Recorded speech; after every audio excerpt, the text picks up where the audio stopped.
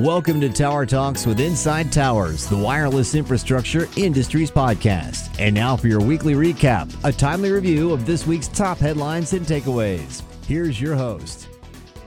Welcome to Inside Towers Week in Review. I'm Leslie Stimson, Inside Towers Washington Bureau Chief. With me are John Celentano, our business editor, Sharp Smith, our technology editor, and Jim Fryer, our managing editor. This episode is sponsored by Inside Towers Intelligence, a quarterly market report that dives deep into the wireless infrastructure ecosystem.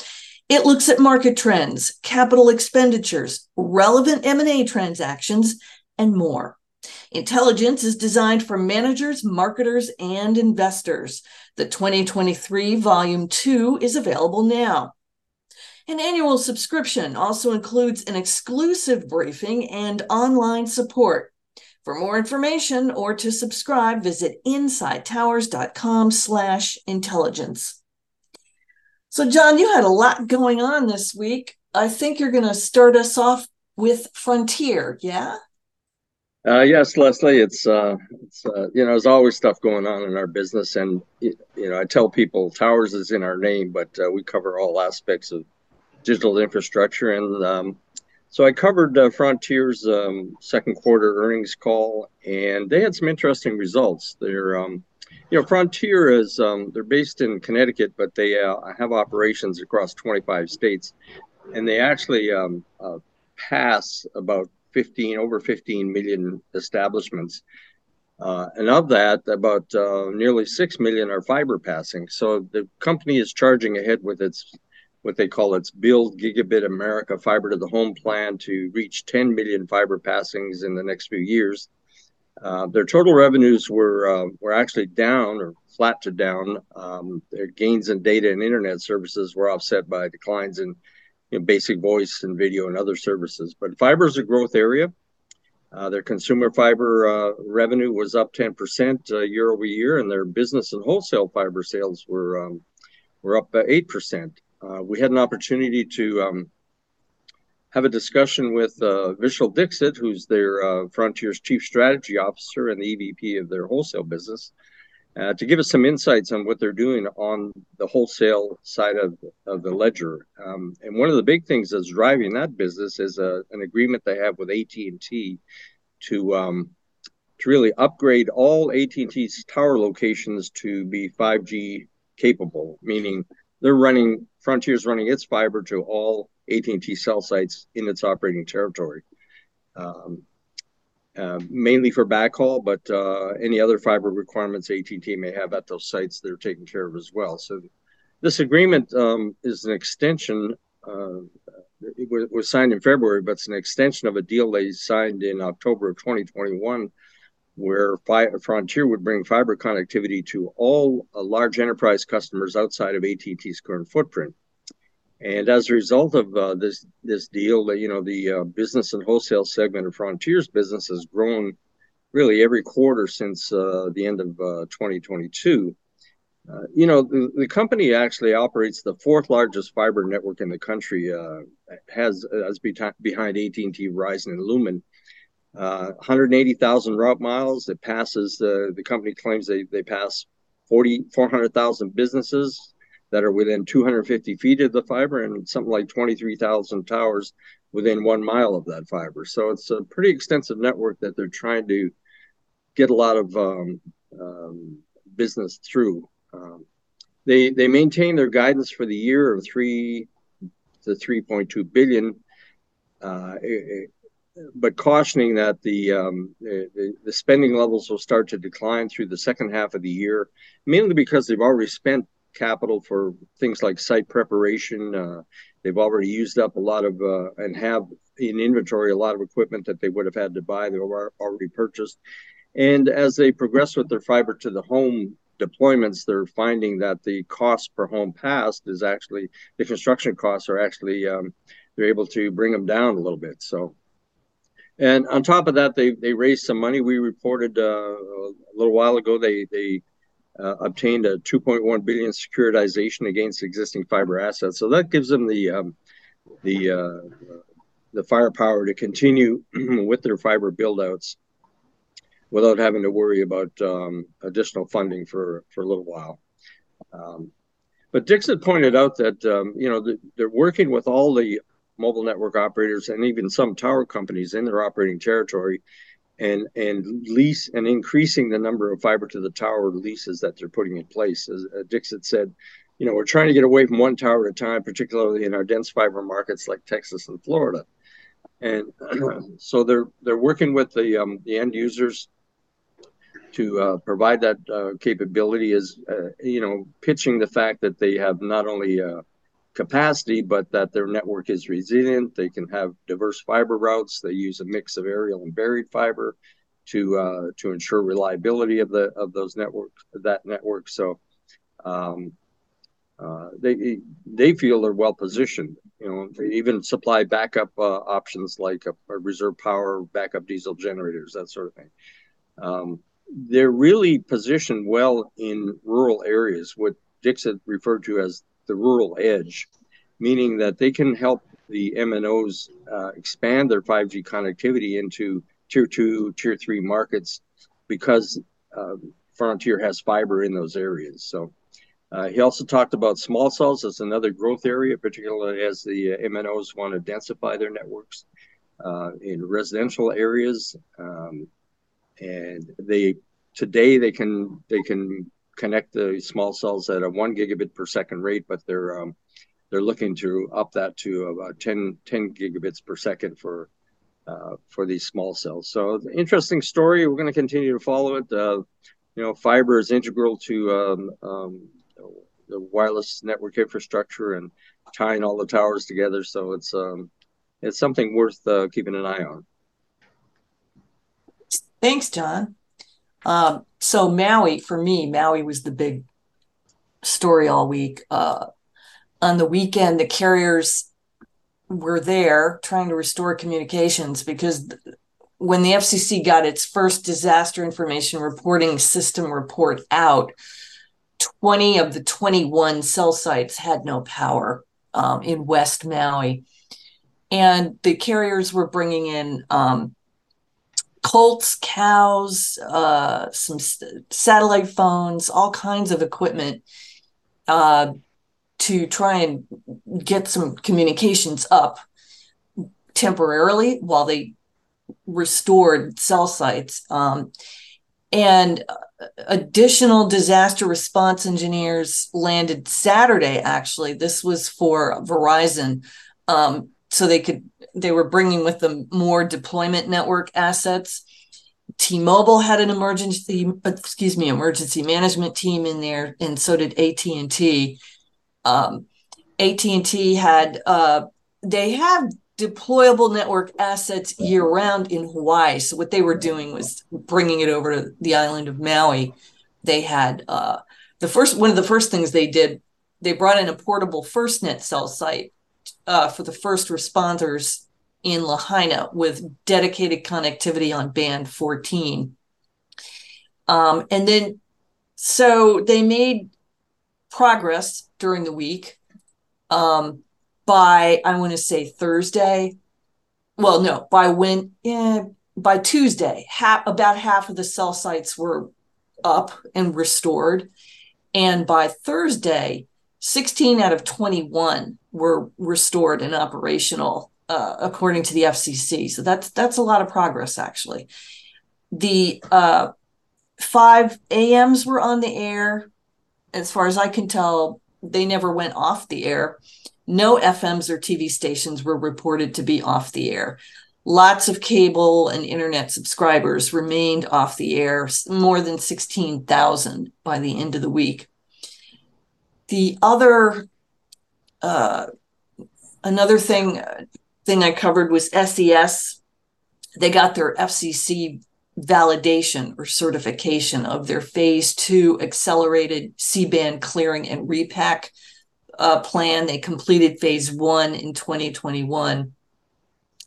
So SES says it's now completed its commitment to the FCC schedule to clear, the lower portion of the C-band, so that the wireless companies can use it for 5G.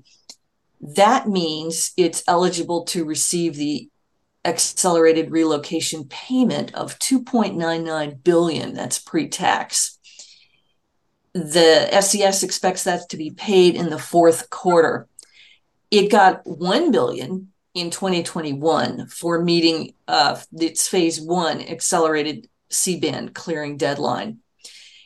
And it had to do a lot of things to meet that deadline. They had to launch 5 new satellites to continue enabling broadcast delivery of television programs to nearly 120 million homes and critical data services. They had to repack their C-band downlink services in the continental US into the upper 200 megahertz of C-band.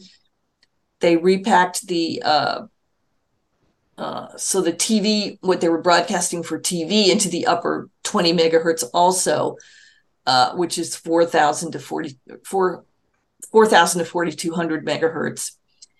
And they also had to move all the associated incumbent Earth stations through CONUS into the upper 200 megahertz of the C-band.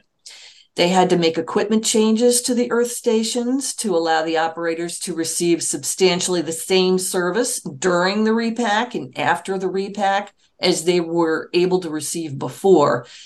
They installed a lot of passband filters to block signals from the nearby 3,700 to 4,000 megahertz band to all those associated incumbent Earth stations. I remember doing a story about that.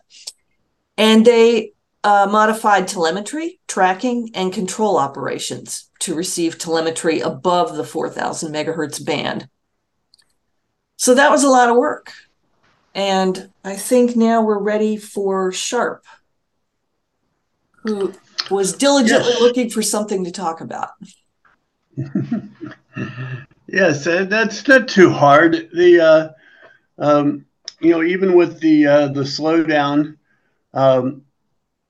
I'd say that the industry is diligently looking for other ways to make money, and there are a lot of other things that they can do other than just build cell towers and lay fiber. And one of the stories that I found to be compelling in that area was there's a news story that dealt with Siemens getting involved with electric vehicle charging stations at the Smart City in Peachtree Corners, Georgia. It's called the Curiosity Lab, and the Curiosity Lab is a 5G-enabled intelligent mobility and smart city living laboratory located near Atlanta, and it's powered by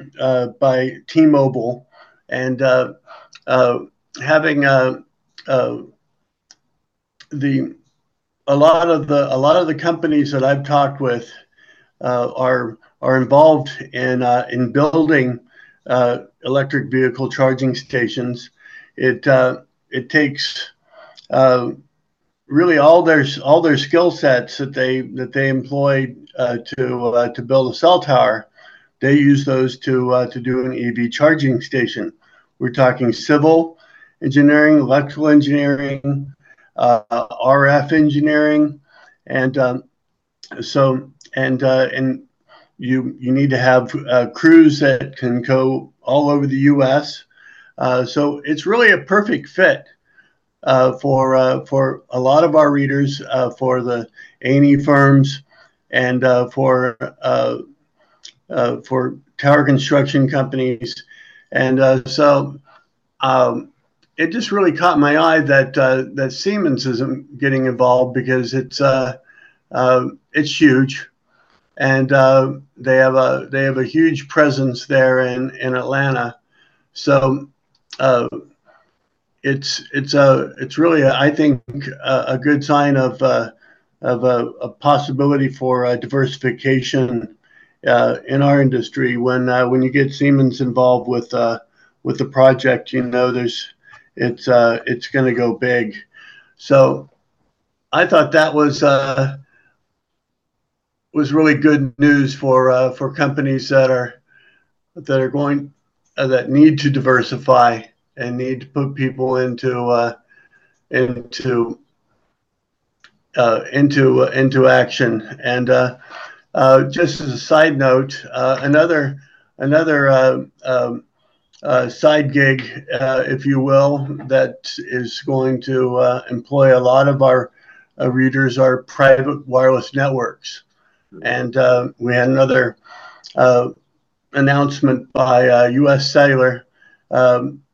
They're joined together with Ericsson to offer customized private wireless networks. So this is another area that is ripe for expansion and to allow our readers to diversify their portfolio, providing industrial IoT for hospitals, utilities, airports, and I think it's a good sign that the carriers are getting serious about providing these networks.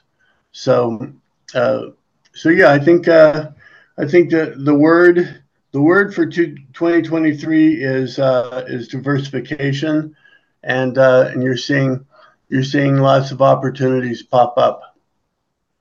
That's very interesting, Sharp. I'm going to do a shameless plug here. We did an in-depth article on private networks in the last issue of Intelligence. So if our readers are interested in taking a look at that, we look at the mechanics of private networks and did a little forecast as well. So I think you're right. I think diversification is really the buzzword these days, and it seems to be taking a hold here. And it sounds. Thank you, John. You're nothing if not shameless. I must tell you that. What's her name? It sounds like the skills needed to build tower sites and cell sites are transferred to other ways. So that's good. Sharp wants to lay on that line from me. Lay on me that line from Saturday Night Live. No, we're not going to go there. We're not going to go there, John. It's implied. So, Jim, what are you going to talk about? Yeah, hey, Leslie. I want to give a shout out to our friends at Warriors for Wireless, which is the well-known charitable organization for our industry that hopefully we're all aware of. Their charter is to provide training for veterans, U.S. military veterans. Thank you all for your service. And they've reached a couple milestones just lately, and they've shot us a little note about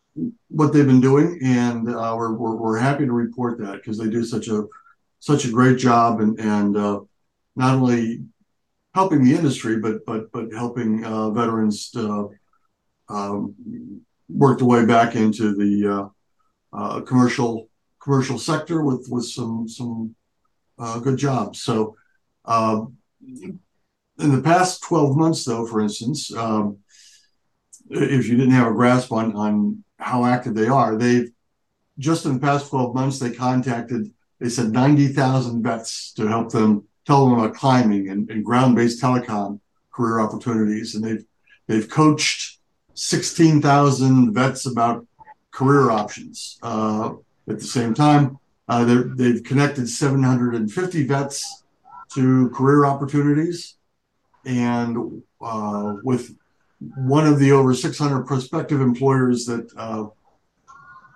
Warriors for Wireless supports. And they do this at no charge, by the way. And all of their funding, over the years, since 2017, they've gotten over $4 million in contributions, which applies 100%. 100% of all contributions are used directly to assist veterans. And this is all run by retired Air Force General Kevin Kennedy. He likes to go by Kevin. which I always have a hard time with, but I'm happy to comply with Kevin, who said that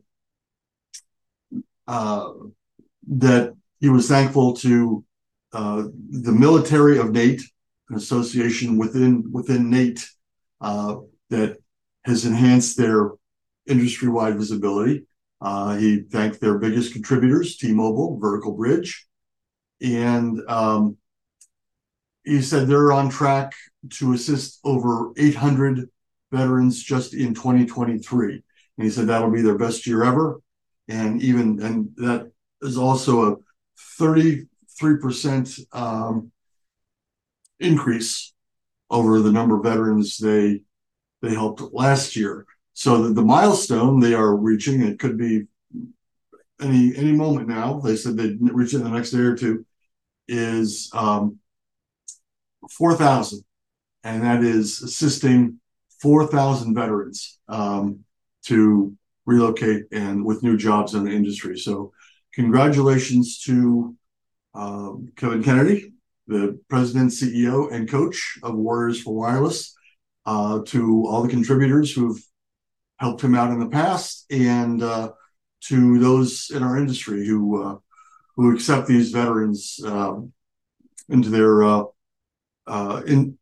payroll and incorporate them back into the commercial wireless sector. So thank you all for your services. So that's a wrap. Thank you for listening Inside Towers Week in Review, and a reminder for a complete rundown of all the week's stories, check out our Saturday edition. Thank you for listening. Thank you for listening to Tower Talks. To subscribe to our podcast, our daily newsletter, or use our other industry resources, please visit InsideTowers.com. Until next time, you've been listening to Tower Talks from Inside Towers, the Wireless Infrastructure Industries Podcast.